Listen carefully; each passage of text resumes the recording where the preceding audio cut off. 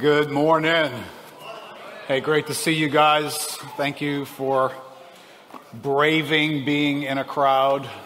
And thank you guys who are watching by the internet, by live stream. Thank you for joining with us. I got a great note from somebody this past week. I just want to pass along their gratitude. They were not able to be here in one of our gatherings this past week. They were at home with their wife who wasn't feeling well. And just went out of the way to send a note to say thanks for making this available for folks who just can't be here. And so it's guys like Bob and Mike back there who are making our live stream happen every time we do it and working out all the details. So thank you guys for serving us and serving folks who can't be here with us this morning. And we have started the year 2022 with the word pause. And if you're one of the men, you'll be joining us at the end of the month. It's just important, you know, the more the world can stuff into our 24 hours, which is just a reality, isn't it? I mean, there's more stuff in 24 hours today than there was a decade ago or 2 decades ago. So the more that happens, the more critical it becomes that you and I are learning how to posture ourselves in the midst of all that noise. And so I just felt like the Lord wanted us to start the year pausing and visiting a couple of settings where God paused with people as they were about to go into something else. And so we're starting 2022. I don't know exactly all that that's going to mean for you. It's going to mean something for me. It's going to mean something for you. 2022, God's got plans, and a new year is here. And we have stopped and paused and looked at what God imparts when folks meet with him and pause with him. And so I want to just invite you this morning. This should be every Sunday morning, by the way. Every Sunday morning should be its own moment of pause. It should be a moment when you dial back the noise, when you are in one place accessible to God in a way that's different than any other place. And I appreciate you. You've got devotional moments. You've got podcasts you're listening to while you're driving in a car. You've got all kinds of ways that you can interact with God. But most of our lives are becoming an interaction with God while we're doing something else. Amen? Amen? Come on, wake up. But when we gather in here, there's something holy about this meeting. And it's a struggle, right? I know I'm in worship just now, and my to-do list will not leave me alone. That I know I've got a bunch of things I've got to do today. I've got to get done today. So pausing is about putting everything else in another place while we're just right here with God. And I want to invite you to pause with me this morning and anticipate something before we leave here today. An exchange with God before you leave here today. Getting something from God before you leave here today. And we're going to talk about pausing for power today. We talked last week about the great pause of the greatest man. Jesus paused before he launched into 3 years of ministry that changed the world. Today we're going to talk about the great pause of the greatest organization. Right? If you were an organization and you wanted to spread your message, spread your product, and touch the world, there is no organization that's done that at a greater level with more impact than the church. You look on the global, nothing died out from one generation to another, nothing went out of style. Here you are, thousands of years later, and the operation of the church has taken the gospel to the ends of the world. It is the greatest organization ever. But it had this pause moment that we're going to explore a little bit today. But I'm going to give away the main point. The pause was a pause for power. That's what gets highlighted when you read the Bible. When Jesus launched his ministry and when the church launches its ministry, it pauses for power. And so I appreciate how well educated we are theologically as a people. So we would all be able to say, we know that we have power. Can you all say that? Right? Do you know you have power? Can I tell you your vacuum cleaner has power too? Do you know where your vacuum cleaner is right now? Do you know what it's doing right now? right? It's sleeping. It's in a closet somewhere, right? And then theologically, when you take your vacuum cleaner out of the closet and you plug it into the wall, it's got power now, doesn't it? Yes and no. Because it's still just sitting there and it ain't doing a whole lot. Until what? You turn it on, right? There's a little on switch on your vacuum cleaner. It does amazing things when it's on. Now it's got power, but it's not on. How many know that's the story of a lot of Christians? They got power, and they can preach they got power, and you can take me to the Bible and show me all the power that the Bible's granted you to have. But then you pick up the lens and focus it on the life of the person who just explained that great stuff from the Bible, and from the life, it looks like somebody forgot to turn the switch on. So I want us to be real here, because I want to talk to us from the Bible about power, but when you and I look at our lives, let's not create this false awareness. Oh, Keith, I agree with everything you said. All right, I'm not just wanting you to agree with everything I said. I do want you to agree, because if we don't see it in the Bible, let's not agree on anything. But once we see it in the Bible, can we all now agree that that power can be here and not here?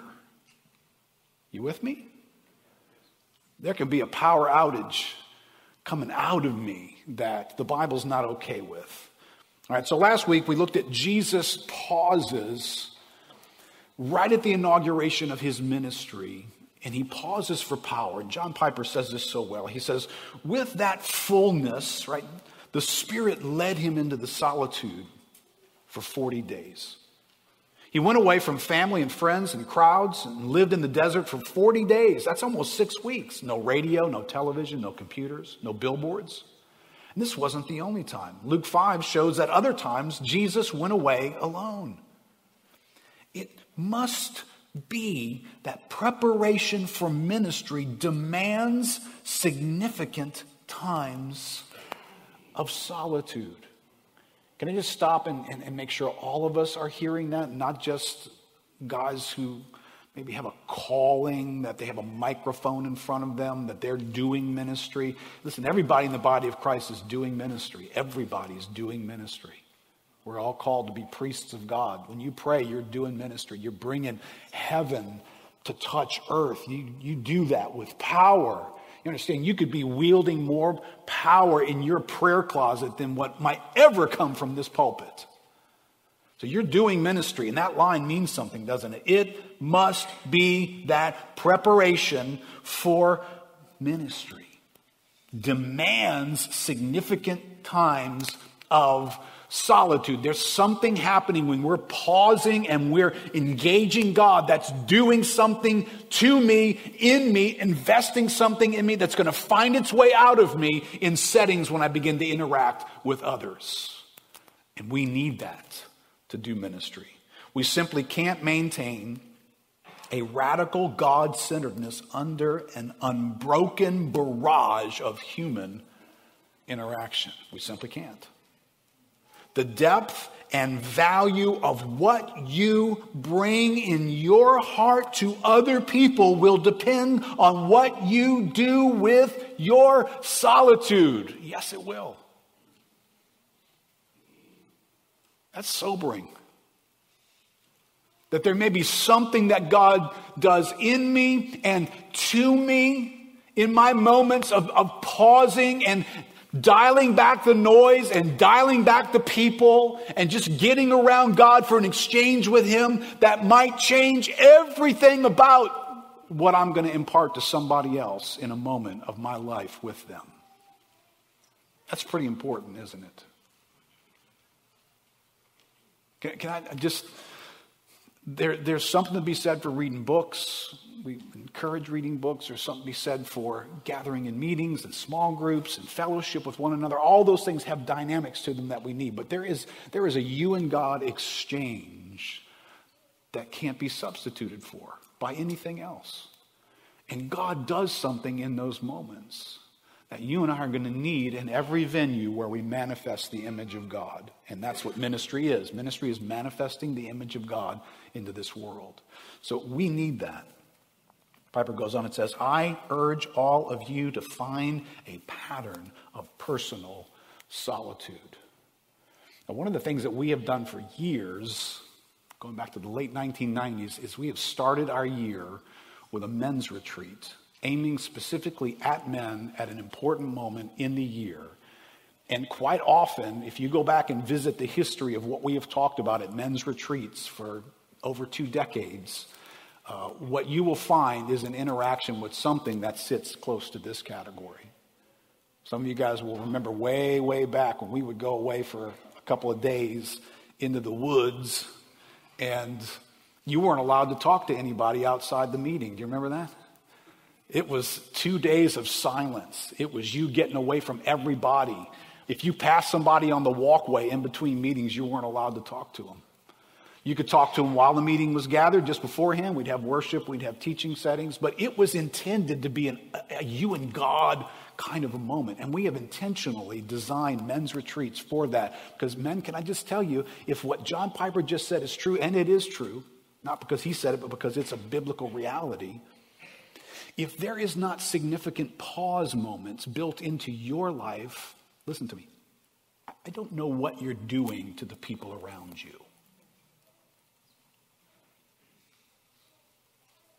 Because there's just a not so nice version of me and every one of us that travels with me into every setting and every place.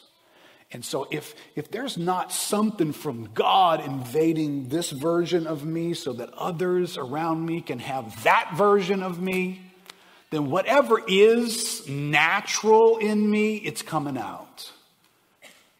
And it's focused on certain things. It's really jazzed about certain things. It's silent about other things. It's unaware of some things. And I'm imparting all that. It's irritated by certain things. It's prioritizing certain things. It's engaging you and it's ignoring you.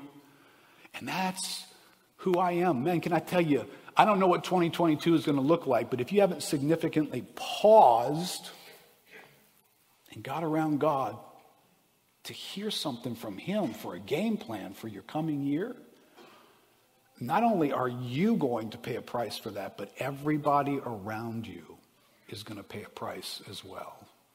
So there's a reason why January typically has a men's retreat in it, and that's why. Because we want to start the year recognizing we need serious encounters with the living God personally to be who God's called us to be. Jesus is launching his ministry with a serious encounter with the living God. Let's look at what Jesus does here, and then we're going to spill over into what we do as an organization in the church. Matthew chapter 3. Skipped through this last week quickly on our way to Jesus meeting the devil. But Jesus' baptism is spoken of at this inaugural moment. He's lived 3 decades with next to no public ministry, and now public ministry is beginning, and Jesus is representing us in ways into this public ministry setting. And the first order of business is he's going to be baptized, and there's an exchange that's going to take place here. Listen to the words and how important they are. Matthew 3, verse 13. Then Jesus came from Galilee to the Jordan to John to be baptized by him. John would have prevented him, saying, I need to be baptized by you. Do you come to me? But Jesus answered him, let it be so for now, for thus it is fitting for us to fulfill all righteousness. Then he consented. Listen, and when Jesus was baptized, immediately he went up from the water, and behold, the heavens were opened to him, and he saw the Spirit of God descending like a dove and coming to rest on him. And behold, a voice from heaven said, this is my beloved Son, with whom I am well pleased. I just want to quickly highlight some things that are here before I transfer to what Jesus imparts this to us. All right, in this inaugural moment, there's a baptism. There's a water baptism that starts this inaugural moment. And without unpacking the doctrine of water baptism, there's imagery there. There is this plunging into something. There is this being immersed in something, language and imagery that's there. There is a cleansing that is spoken of in baptism. That cleansing, this is Jesus fulfilling righteousness. So he is actually modeling something for us. He's not needing to be cleansed of anything in this moment. So he is doing something for us to be aware of. But what is happening in this moment is the mission is going forward. 30 years, remember, 30 years of Jesus living as a human being, doing what human beings do. But now it's time for the ministry to go public, and some unique aspects of Jesus is now going to go on display that were not on display up until this moment. And that mission gets inaugurated with baptism. Can I just tell you, as a Christian, our mission gets inaugurated. No one should be here today. If you've read much of your Bible, no one should be here today with the idea that, I've always been a Christian. No one should be here that way. Now, maybe you grew up in a Christian family. Maybe you'd be able to say there were Christians that were in my family before I was there. But you could not say you have always been a Christian. Because at some point, the mission comes to you and saves you and gives you a new life. And in that moment, God immerses you in his life. And he comes to live in you. And I don't take fault with anybody. We've had moments, and we will have moments again, where we invite people to respond to the gospel. And they come forward and they receive prayer. And many of us can remember that moment when we did something like that. And we know our lives began to be different from that moment on. In that moment, there was an inaugural connection with God that just began to feel different and express itself differently. The one thing that's clear in the Bible is the one response that everybody should share. Maybe you got saved by reading a book, sitting in your house by yourself, watching something online. You got saved. You went to a meeting. A friend of yours led you to Christ at a coffee table. Any of those things could be true. But the one thing that characterizes everybody when you inaugurate the mission is you get baptized. In the Bible, everybody who goes on this mission with God gets baptized. So let me just remind all of us, we're actually going to be doing a baptism coming up in February. If you've not been baptized, since you have become a believer, you want to do what Jesus did. He was fulfilling all righteousness as a model for us. He didn't need to be baptized, if you will. But he modeled something for us. He started this mission being baptized, and you should be starting your mission being baptized as well. So if you'd like to be baptized, you can register for that. You can go on the app and register for the class that's coming up in a few weeks. You could scan that little QR code on the back of your notes. This morning it'll take you there, and you can register for that class, and then we're going to have a baptism early in February. But there's another thing that happens here. The Spirit of God descending like a dove upon Jesus. Right, I wrote this in your outline. This is what Luke calls an anointing. Right, whatever we know of Jesus' life up to this moment, this coming of the Spirit is a distinct marker of this moment and of the days going forward. This is one of the helpful moments about pausing. Sometimes when you and I fail to pause significantly, just kind of gather ourselves with God and hear something that we need to hear, what we end up doing is just continuing what we were doing the way we were doing it. And so 2021 just rolls into 2022. Whatever you were doing, you just keep doing what you were doing. All right, in this moment with Jesus, he is not keeping on doing what he was doing. This is a transition moment. Something significant spiritually is happening. The Bible goes out of its way to say the Spirit of God descended upon him. This day forward is not like it was up until this moment. And Jesus, Luke chapter 4, Luke 4 picks up the same exact moment that Matthew 3 is introducing us to in Matthew 4. This coming of the Spirit, this baptism moment, this leading of the Spirit into the wilderness. And then Jesus comes back from the wilderness that we looked at last week. And then he begins his ministry. And of the first meetings that he has, Luke chapter 4, this is what he preaches. His first meeting in Nazareth. He came to Nazareth, Luke 4:16, where he had been brought up. And as was his custom, he went to the synagogue on the Sabbath day, and he stood up to read. And the scroll of the prophet Isaiah was given to him. He unrolled the scroll and found the place where it was written, "The Spirit of the Lord is upon me." This is the first message he preaches. The Spirit of the Lord is upon me. He knew that. He knew something was different. The Spirit of the Lord is upon me. By the way, this is ripe Luke language, that upon language of Luke. Can I just officially say this to arouse your curiosity? I think Luke is the foremost Holy Spirit theologian in the New Testament. And you might argue Paul. I would say Paul says very little compared to Luke in some of these categories. Paul unpacks what the Spirit is doing much later on in the common spaces.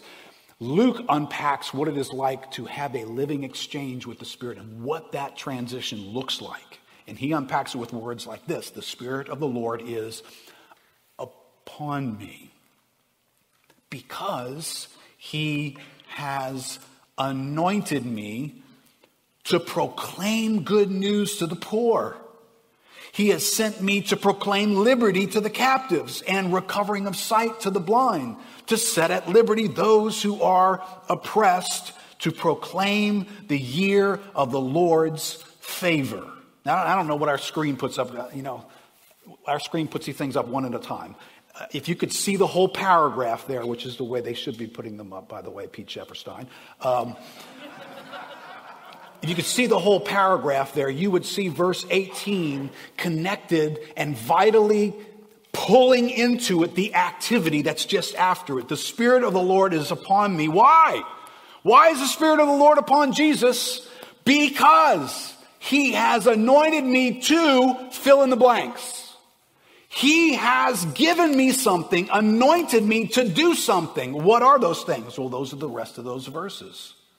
To proclaim, to bring liberty, to touch lives, to open eyes, to give insight, to bring freedom to those who are bound up by things and held. How does all of that take place? It takes place because the Spirit of the Lord is upon me. That's what he does. Because of that, these other things can happen. So when Jesus explains his own ministry, he highlights that it is this unique power that I receive by the Holy Spirit to do the things that you're going to observe me do. And here's where this is so important for us. Then he turns around and he anticipates that same power for our mission and our ministry. He does not merely look at his own activity and say, "Hey, this is unique for me. After all, I'm the guy who walks on water and come back from the dead." The rest of y'all, you're just kind of like junior versions. You're not going to need anything like this. Just put on a smile, be decent people. Here's a book. Tell everybody about the book and repeat things from it. No, that's not what he says, right? He connects our ministry to this power and this purpose as well. So again, Luke jumps from Luke 4. You trace Luke's thought all the way to Luke 24. Verse 49, it says, "And behold, I am sending," Jesus says, "the promise of my Father upon you." Do not overlook Luke's choice of words, because Luke's going to use that same set of words throughout the book of Acts as well. Luke's going to speak about a dimension of the Spirit in a way that Paul, quite honestly, does not. As a matter of fact, if you take Paul's words and marry them together with Luke's words, in some categories you will be confused by that. Paul is describing the ministry of the Spirit. Luke is as well. Luke is describing something that comes upon you. Okay, so this is a little bit different than the way the Bible richly, right? You've got three profound theologians, obviously, in the scriptures on the Holy Spirit. You have John, you have Luke, and you have Paul. And if you study them uniquely, you'll find they don't emphasize all the same things. Luke is all over this filling and coming upon and fell upon language. He uses it more than anybody else. And it always looks and acts and behaves a certain way, which is a little bit different than indwelling, the inner birth that John talks more about than anybody talks about. So there are dimensions of the Spirit that we want to make sure the Bible's fully informing us about. But Luke says, Jesus said, I am sending the promise of my Father upon you. But pause. Stay in the city until you are clothed with power from on high. That's what this dimension of the Spirit is about. And then Jesus is going to receive something here in Matthew, a bit of a divine endorsement that's here. And this is so important. I'm not going to take time on this. But, as you and I proceed into 2022, there is this awareness that Jesus gets at the beginning of his ministry, that you and I get as well, that God is with us and he's for us. Jesus gets that as well, right? Matthew 3, verse 15. This is my beloved Son with whom I am well pleased. Listen, if you're going on a mission for God this year, and I hope every one of us are, you're going to need to hear the God of the universe who scares the wits out of you also say to you, I'm well pleased with you. Amidst all the problems you may be bringing to the table, I'm well pleased with you. Jesus said this in Matthew 28, go into all the world and make disciples. Behold, I am with you always until the end of the age. There's something about inaugurating. There's something about pausing with God. There's something about whatever mission you're on that right now would be a good moment to stop and listen and to hear God say, I'm well pleased and I'm with you. Because I promise you this, there are going to be moments in 2022 when you're going to wonder about both of those. Guaranteed. Is God pleased?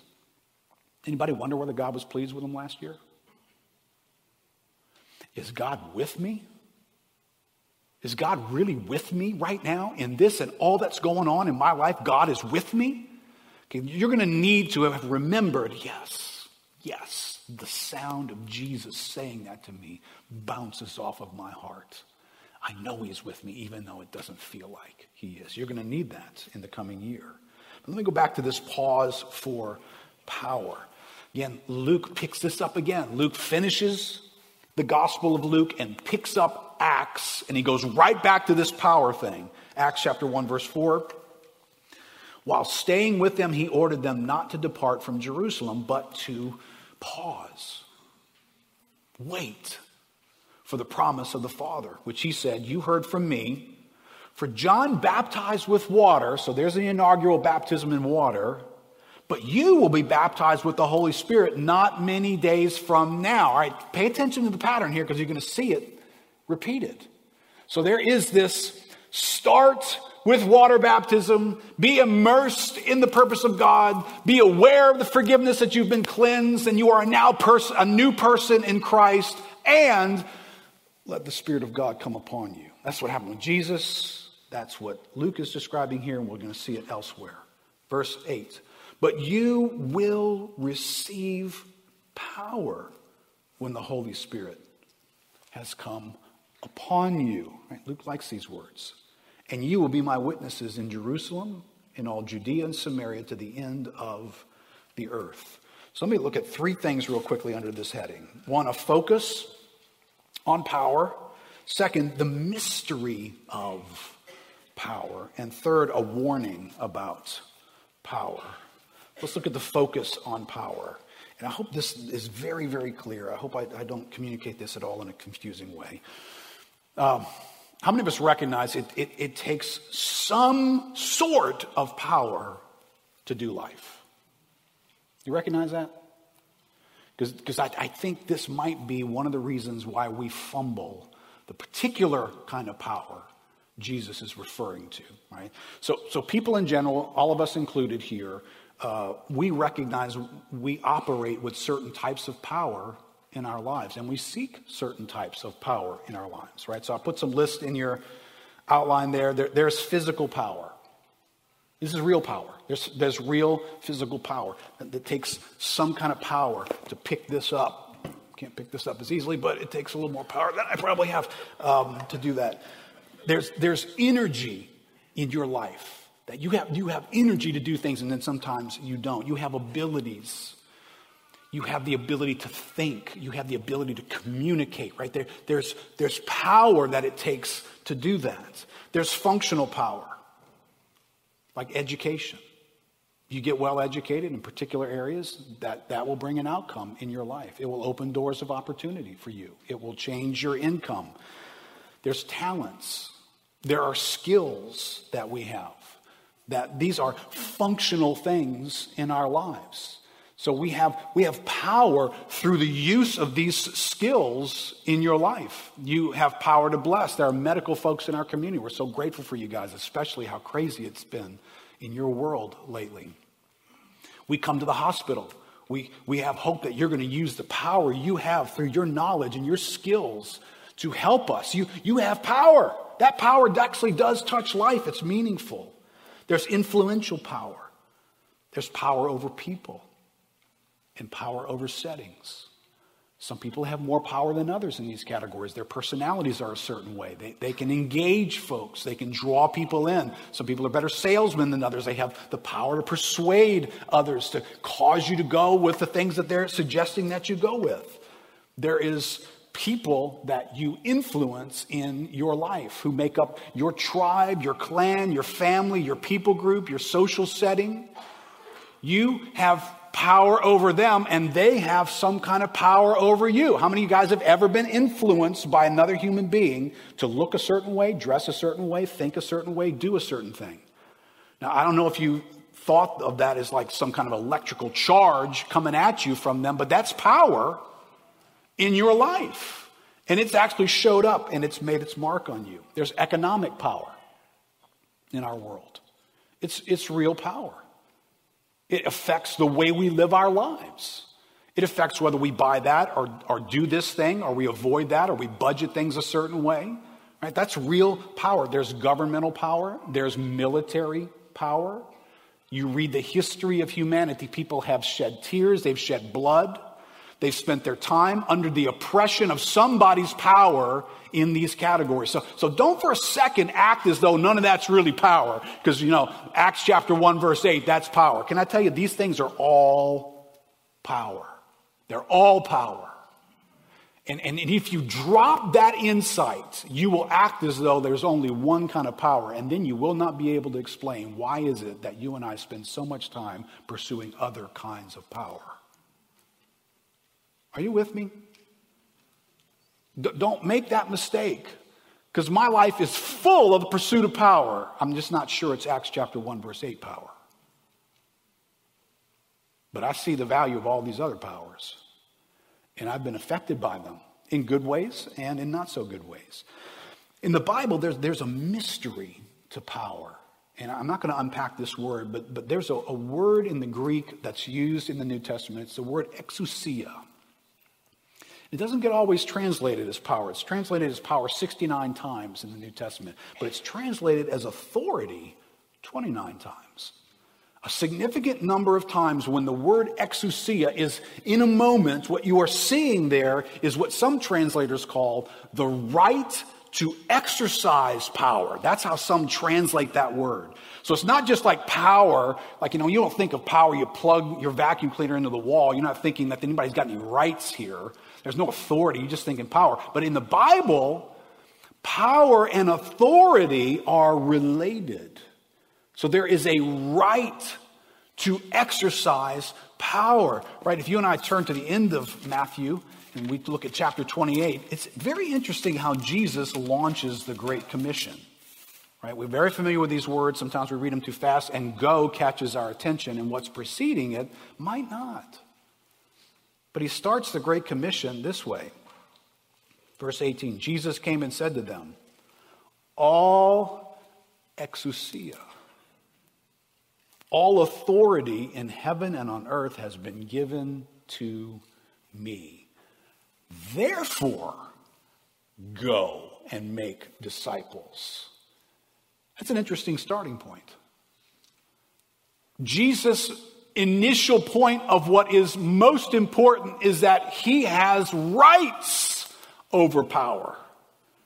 I can send you to do this because I have the right to give you the power to do what I'm telling you to do. Did they have any power in this moment? Yes. Some of them were persuasive individuals. They had knowledge of the scriptures. The scriptures alone can bring insight into people's lives and wisdom into people's lives. They had some kind of power in this moment. Their hearts were beating. They were vibrant people. They were willing to make sacrifices. They'd already proven all that. But Jesus starts this mission by saying, all authority, all exousia in this world is mine. And if it's interesting to notice this, Jesus has this 3-year ministry where if you're catching him doing anything in any place, he is demonstrating his authority everywhere he goes. If you look for that and you read the Gospels, you'll read them differently. Every moment that Jesus shows up, he's giving you a lesson that he has the right over that, and I have the right over that, and I have power over that. And I can tell the molecules that just were lined up as H2O in water, I can tell them to behave differently in this moment and to turn into wine. Watch. And that's what he did. I have the right and the authority, exousia, the power over a storm to just tell it when to blow and when to stop, just like that. And he did. I have the right, the exousia, to engage the demonic world that nobody seems to be able to stop in humanity. People who were controlled and their lives were wrecked by demons. Jesus merely came up to them and spoke to them, didn't he? Even when Jesus taught, people recognized authority. They said, this man teaches not as one of the scribes, but as one who has authority. Jesus is demonstrating in one place after another that he has exousia.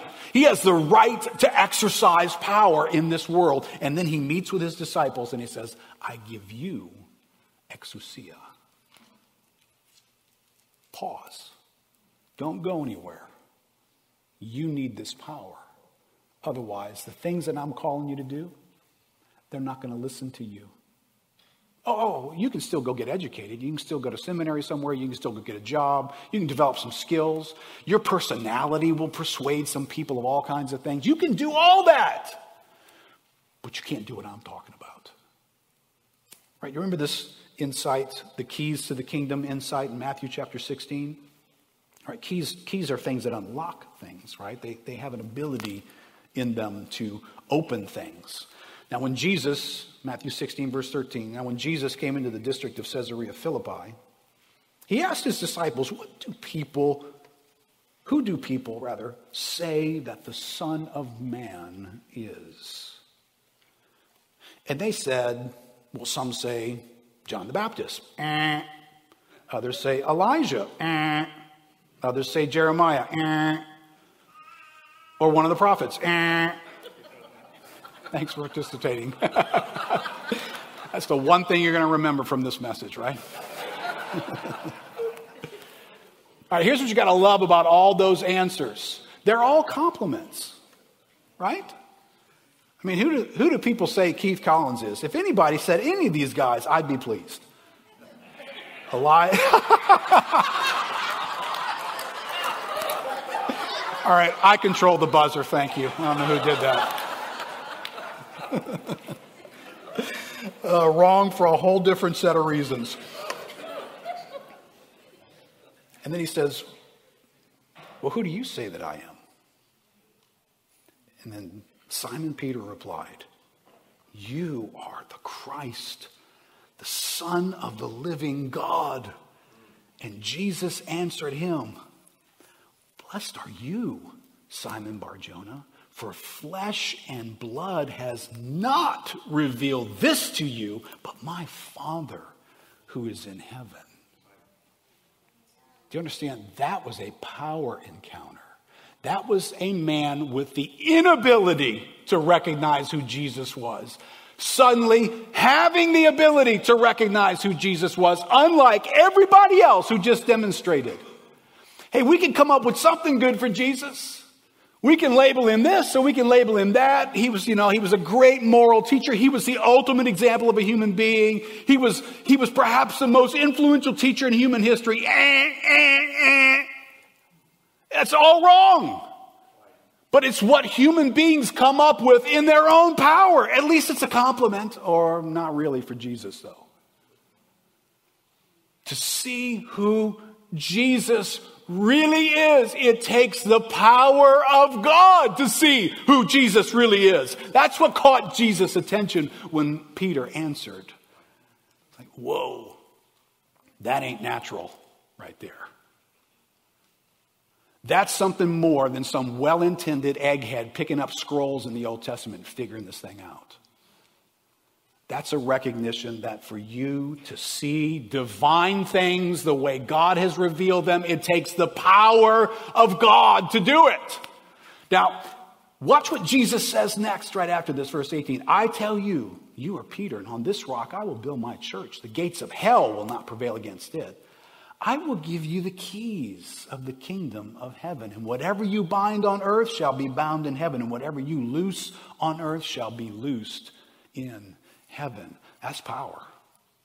And that's rights. That's authority. I give you keys. Where else would you get those keys?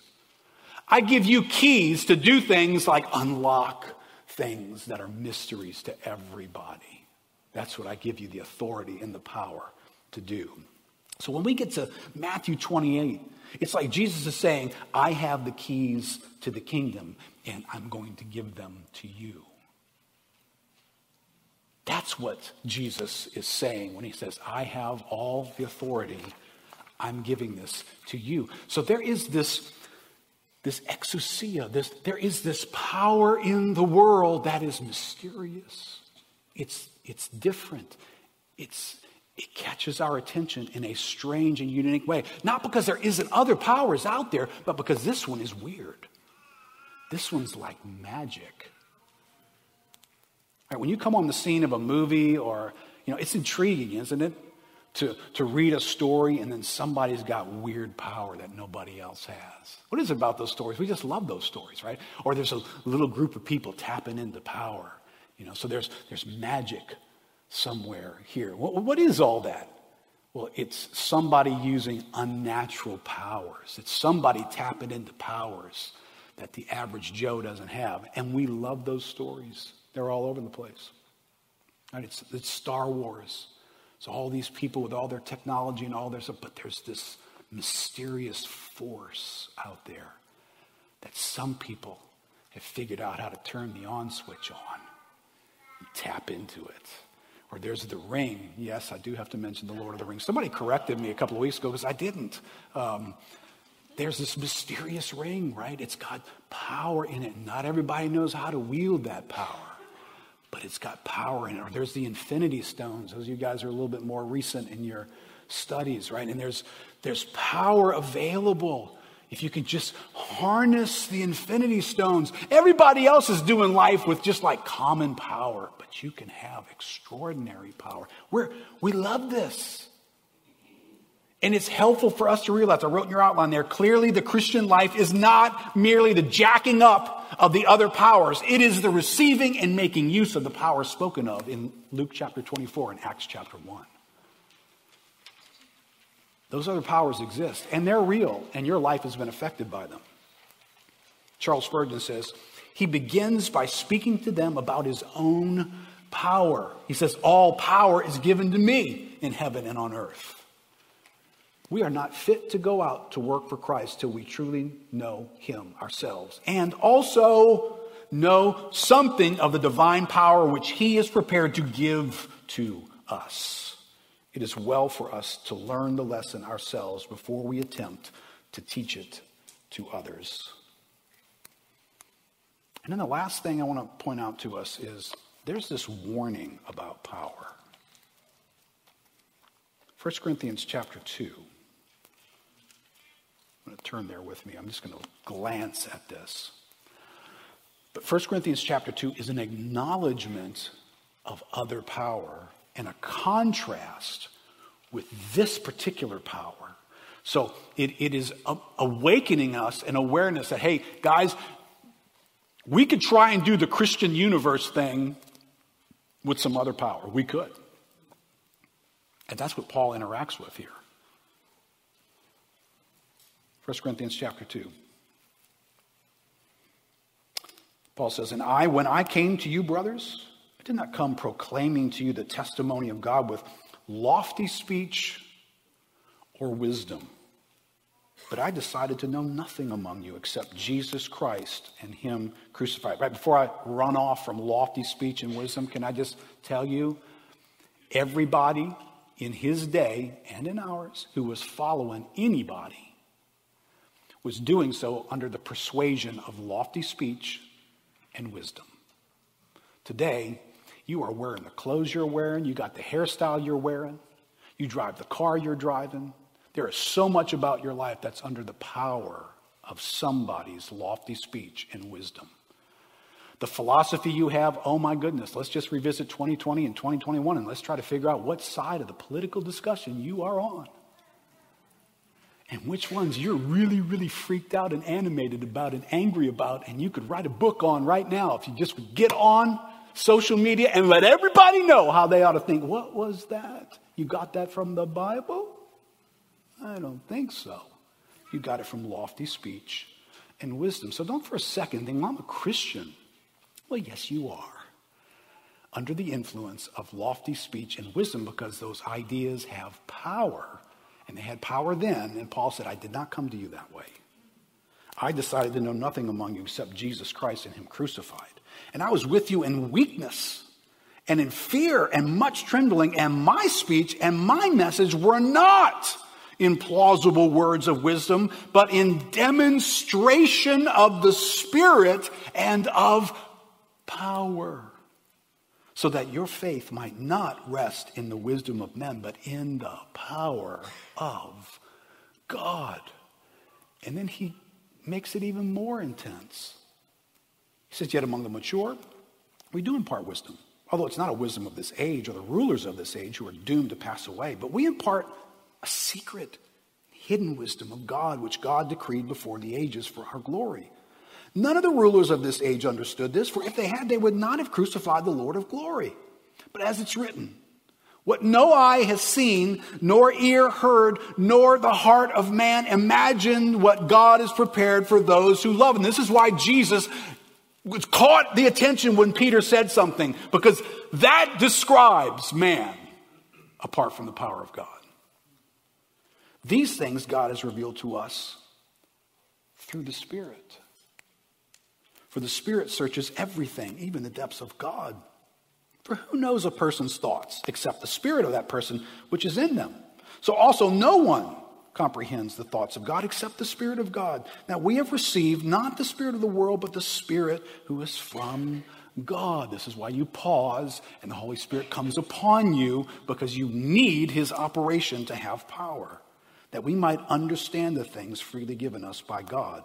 Listen, and we impart this in words not taught by human wisdom, but taught by the Spirit, interpreting spiritual truths to those who are spiritual.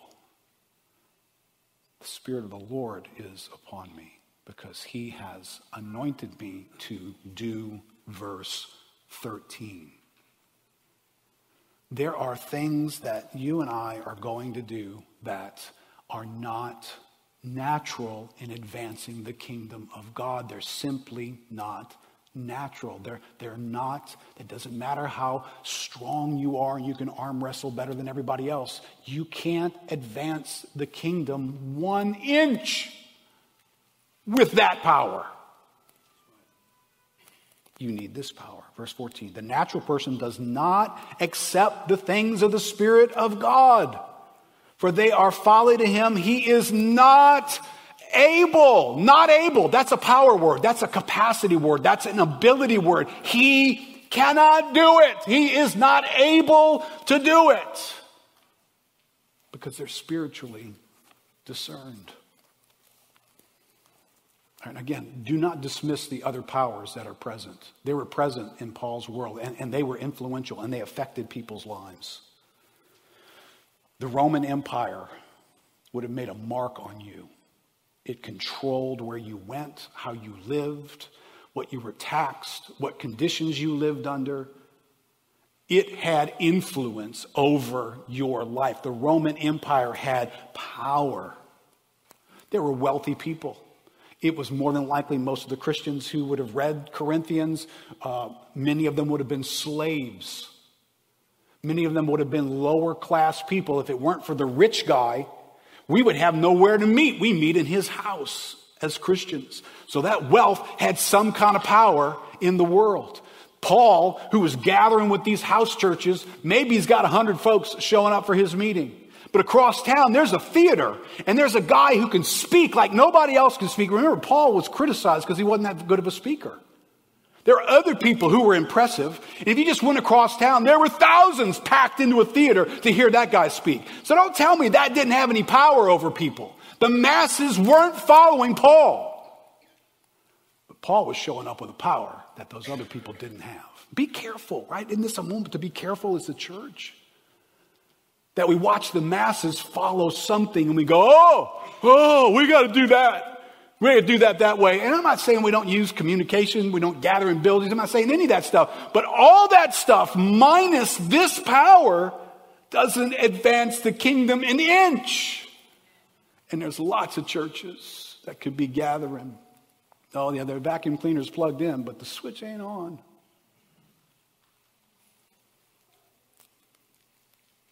Go ahead and have the worship team come back up. Because I got to tell you, I was praying and meditating on this message a couple of weeks ago.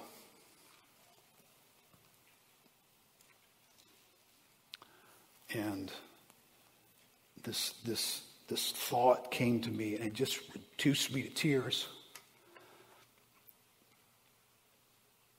And I want to say it to you kind of the way it felt. It felt like a warning to a younger generation that is in danger of knowing so little about this kind of power. And I don't just mean that for people who are just nominal Christians who are walking in the world.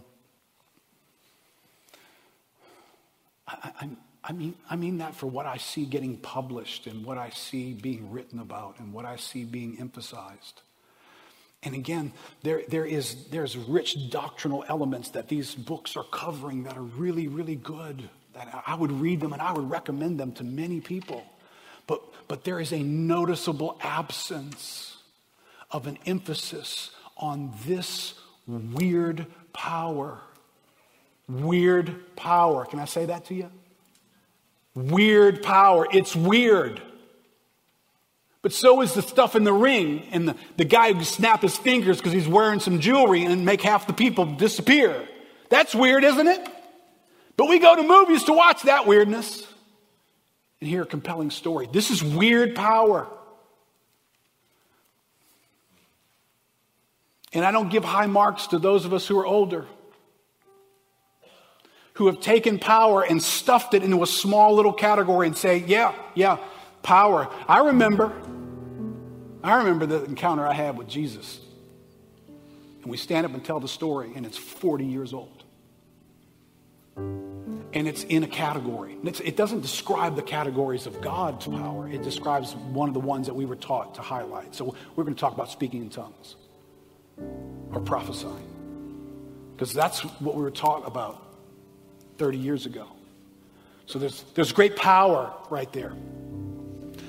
Listen, the generation coming behind us does not need to see this from us older people. Stories from way back when about speaking in tongues and prophesying, but lives right now that don't demonstrate power.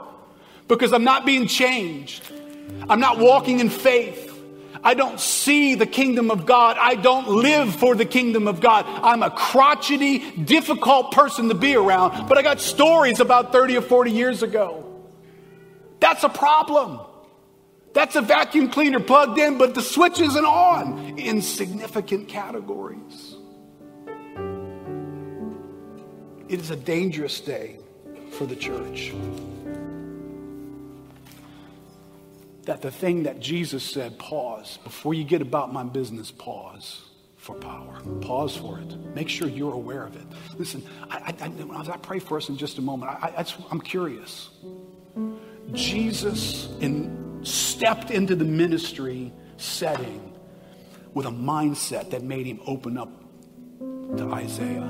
He found the page. He was mindful. The Spirit of the Lord is upon me. Are you mindful of that this morning? Are you mindful of that going into 2022? Just doing 2022 just like we did 2021? We're just doing it. Or am I aware the Spirit of the Lord is upon me? I have a mindfulness that there is a strange power traveling with me into this year. There are things that God is going to do and wants to do. That the Spirit of the Lord is upon me for this coming year.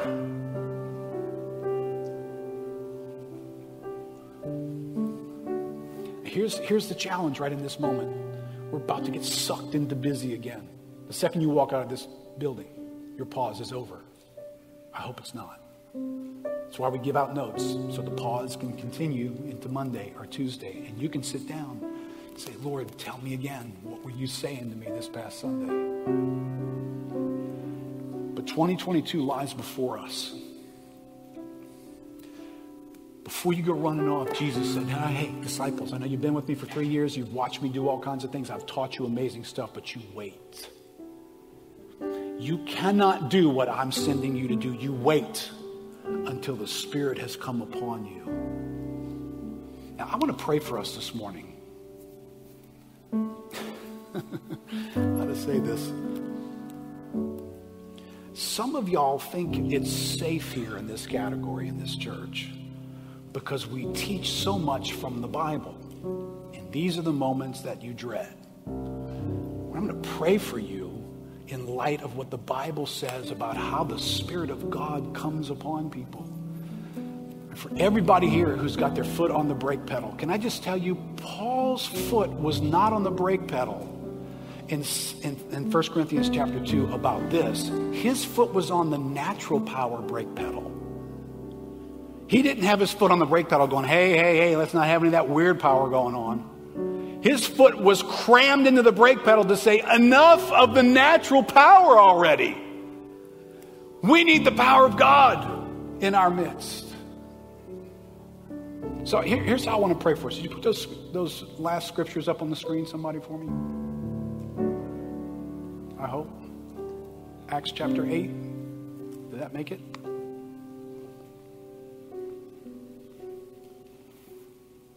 Let's just read the Bible like we've never read it before. All right, this is about 1 year after Pentecost. But when they believed Philip as he preached good news about the kingdom of God in the name of Jesus Christ, they were baptized, both men and women. All right? So here we have baptism, inauguration. Jesus inaugurated his ministry that way. They're going to do that too. Skip down to verse 14. Now, when the apostles at Jerusalem heard that Samaria had received the word of God, right? They've been baptized. They've believed. They've become Christians. They sent to them Peter and John. Next verse. Who came down and prayed for them that they might receive the Holy Spirit. Keep going. For he had not yet, Luke, you must have written this book, fallen on any of them. But they had only been baptized in the name of the Lord Jesus. Next verse. Then they laid their hands on them and they received the Holy Spirit. All right, so you see something that happened to Jesus is now happening a year after Pentecost. All right, the other guys have been told to wait, and there's a year now afterwards where this same thing, they've been baptized because they believed and come into agreement with Christ, and they're inaugurated in their ministry, and then there's going to be this coming upon dimension in their lives. And now let's fast forward 20 years. 20 years. You don't pick this up if you read Acts too fast. 20 years later, Acts chapter 19, verse 5. On hearing this, They were baptized in the name of the Lord Jesus. So now 20 years later, we have a baptism. They're going to be put down in water. The inauguration of their ministry is taking place. And when Paul had laid his hands on them, the Holy Spirit came on them and they began speaking in tongues and prophesying. What was that? Well, it just looks like the same pattern we've been seeing in Scripture. Does it have to happen that way? The Bible doesn't sound like it's making this the only way that it can happen, but it is sounding like it did happen that way. That there are moments in which there is a Luke 4 awareness of the Spirit being upon us. That there is a power that comes to our lives because the Spirit of God is there and He's present. Young and old, wherever you are in your walk with Christ, is there a need for power in your life, in your ministry, as you walk into 2022? Because if there is, and not just ministry to carry a microphone around and lead a meeting, I'm not just talking about that. I'm talking about whatever ministry you're going to have, you're going to sit down across the table from somebody else and give them counsel. You're going to lead a small group.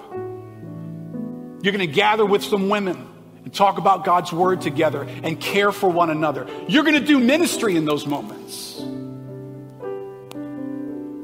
And you're going to need power to do that. Not the power that's in the walls, not the power that's in the Bible, but the power that comes when the switch is on. So here's what I'd like to invite us to do. And this is a weird invitation right now. I want to invite folks to come forward to turn the switch on. I'd like for you to be able to leave here today with a Luke 4 mindset. I'd like for you to be able to walk out of this building going, the Spirit of the Lord is upon me. So let's stand up together.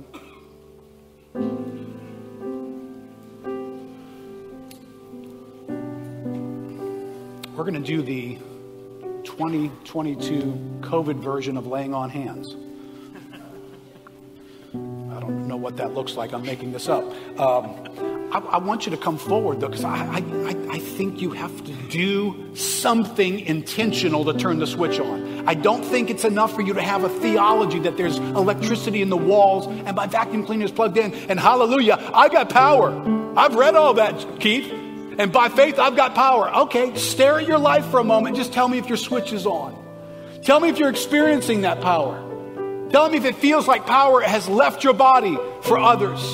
Tell me if you're seeing things. Tell me if conviction is running deep in your soul. Tell me if faith has gotten birthed in you lately to say, I can do that. I'm going to try that. Tell me if God has rescued you from your thoughts that are heavy and dark and the Spirit of God has shown up in power. Jesus said, I came to set captives free. Anybody here captive by something? Jesus said it was the power of the Spirit of God that would break captivity off of people. So if your life is characterized by captivity, I'd say it's got a power outage going on in it. To open the eyes of the blind. I don't think that's just physical healing. I think that's a word about insight and seeing things in life. And sometimes our lack of seeing them makes our world very dark and it makes it hard and menacing and oppressive. Jesus said, the Spirit of the Lord is upon me so that I could step into your darkness and the power of God would come and that would be different. That's what power is in the New Testament. So I want us to pray. I want us to pray for guys that are gathered here this morning. I want you to pray from where you are. I want you to intercede. Let's pause. We're pausing today for power needed in 2022. Can you just think about your life right now in 2022? What do you need? What do you need God's power to show up in your world and do? How do you need God's power in 2022? You've got other power. Be warned. Everybody in this church has got money in their pockets and in their bank accounts. You've got economic power in your life. You've got a tribe and some people in your world that you can pull on them. You can influence them. You can change your world tomorrow because you can get other people to like you. You've got other power in your life. What do you need God's power to do this year in your life? Let's just turn our hearts to God right now. Lord, I don't know what it looked like when the Apostle Paul showed up with these guys in Ephesus, or the apostles came from Jerusalem and met these folks at Philippi. But Lord, there was a moment where they just prayed. That's all they knew to do. They called out to you. They were reminded of what you said about the Father sending power from on high for lives that were inaugurating a mission into the kingdom of God. Well, Lord, for most of us standing here this morning, this isn't day one for us. But Lord, 2022 is a new mission. It's got stuff in it for some of us that we've never done before. It's got places to walk that we've never walked before. It's got people to encounter that we have never encountered before. There's needs in our lives, in our families, in our church that we've never seen before. There's going to be opportunities for faith in 2022 that we've never had before. And there's going to be a devil that we met last week who's going to meet us in that path. Lord, we will need your power to face him. Lord, I need your power to face me. So, Father, we are here pausing for power this morning. I pray we're going to pause for power this week. God, we're going to be spending time with you. Lord, I pray that what you would accomplish in our lives would be a Luke 4 mindset. The first chance I get to say anything of spiritual value, I'm mindful the Spirit of the Lord is upon me. God, I pray that right now for impossible situations, that people walked in here with an impossible situation. You've called them to something. There's men and women here who are called to be married to each other. And it's begun to feel impossible. But Lord, I can't say that's impossible and in the next sentence say the Spirit of the Lord is upon me. I can't. Because your Spirit makes impossible things quite possible. Lord, there are folks in our midst whose lives are so hectic and so busy, almost nauseating. That's the word that comes to mind. Nauseating. Life has become nauseating. But God, 2022 has got purposes for them. God, right now, would you help us pause? Get rid of some of the noise and clutter just to hear something from you this morning that makes us put some things on the back burner, that makes us push us out of the way. Stop talking to me. I'm listening to God. God, would you make us aware you're sending us just like these nobodies in Philippi, these nobodies in Ephesus that we never even learned their names, 12 of them, we don't know who they are. But the Spirit of God comes upon them for purposes that he has in their lives. Lord, right now, for every one of us who are here, who are hoisting our lives to you, saying, God, we need your power to come upon us.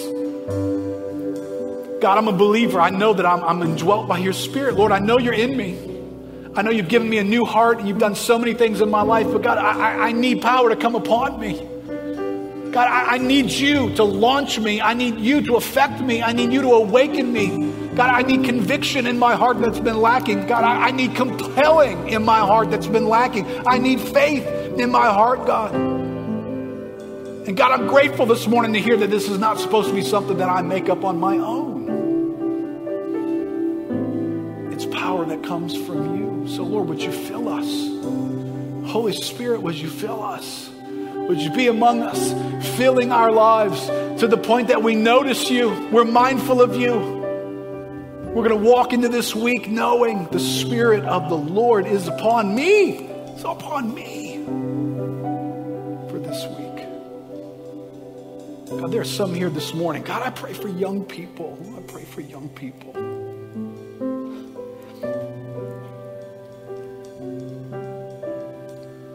God, who are looking for some other natural power to convince them to be Christians. They're looking for some natural argument to undo some other natural argument. They're finding voices amongst those who would say Jesus was Elijah or he was a prophet, he was a cool dude. And they can't find anything, Lord, that's turning their hearts to you. And they're turning away from you, God. God, God, I pray for a generation. I pray for our young people. Lord, that they would know this power. The power that causes us to stare at them and say, where'd you get that from? How did you see that? Why do you know that in such a compelling way? How did that mystery get unfolded to you? Well, because the Spirit of the Lord opens blinded eyes and causes us to see, and nobody else can do that. God, there are no other keys. No one in coming generations will know you deeply apart from the Holy Spirit. God, I pray that you'd stir up a desire. Lord, we are a people who are curious about weird power. There is no question we are. God, I pray for young people in particular. God, that you'd make them curious about the weird power in the Bible. The weird power of God among people. The weird power of God giving gifts that are hard to explain and seem weird and strange and even out of place and used wrong. God, would you give them a heart to say, but it's there. It's a revelation from God.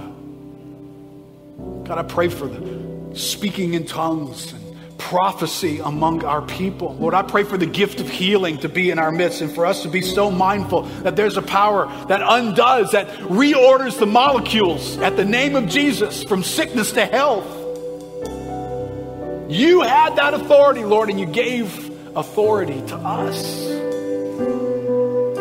God, make us a church that's familiar with this authority and this power to be used in our midst for your glory, for your name's sake.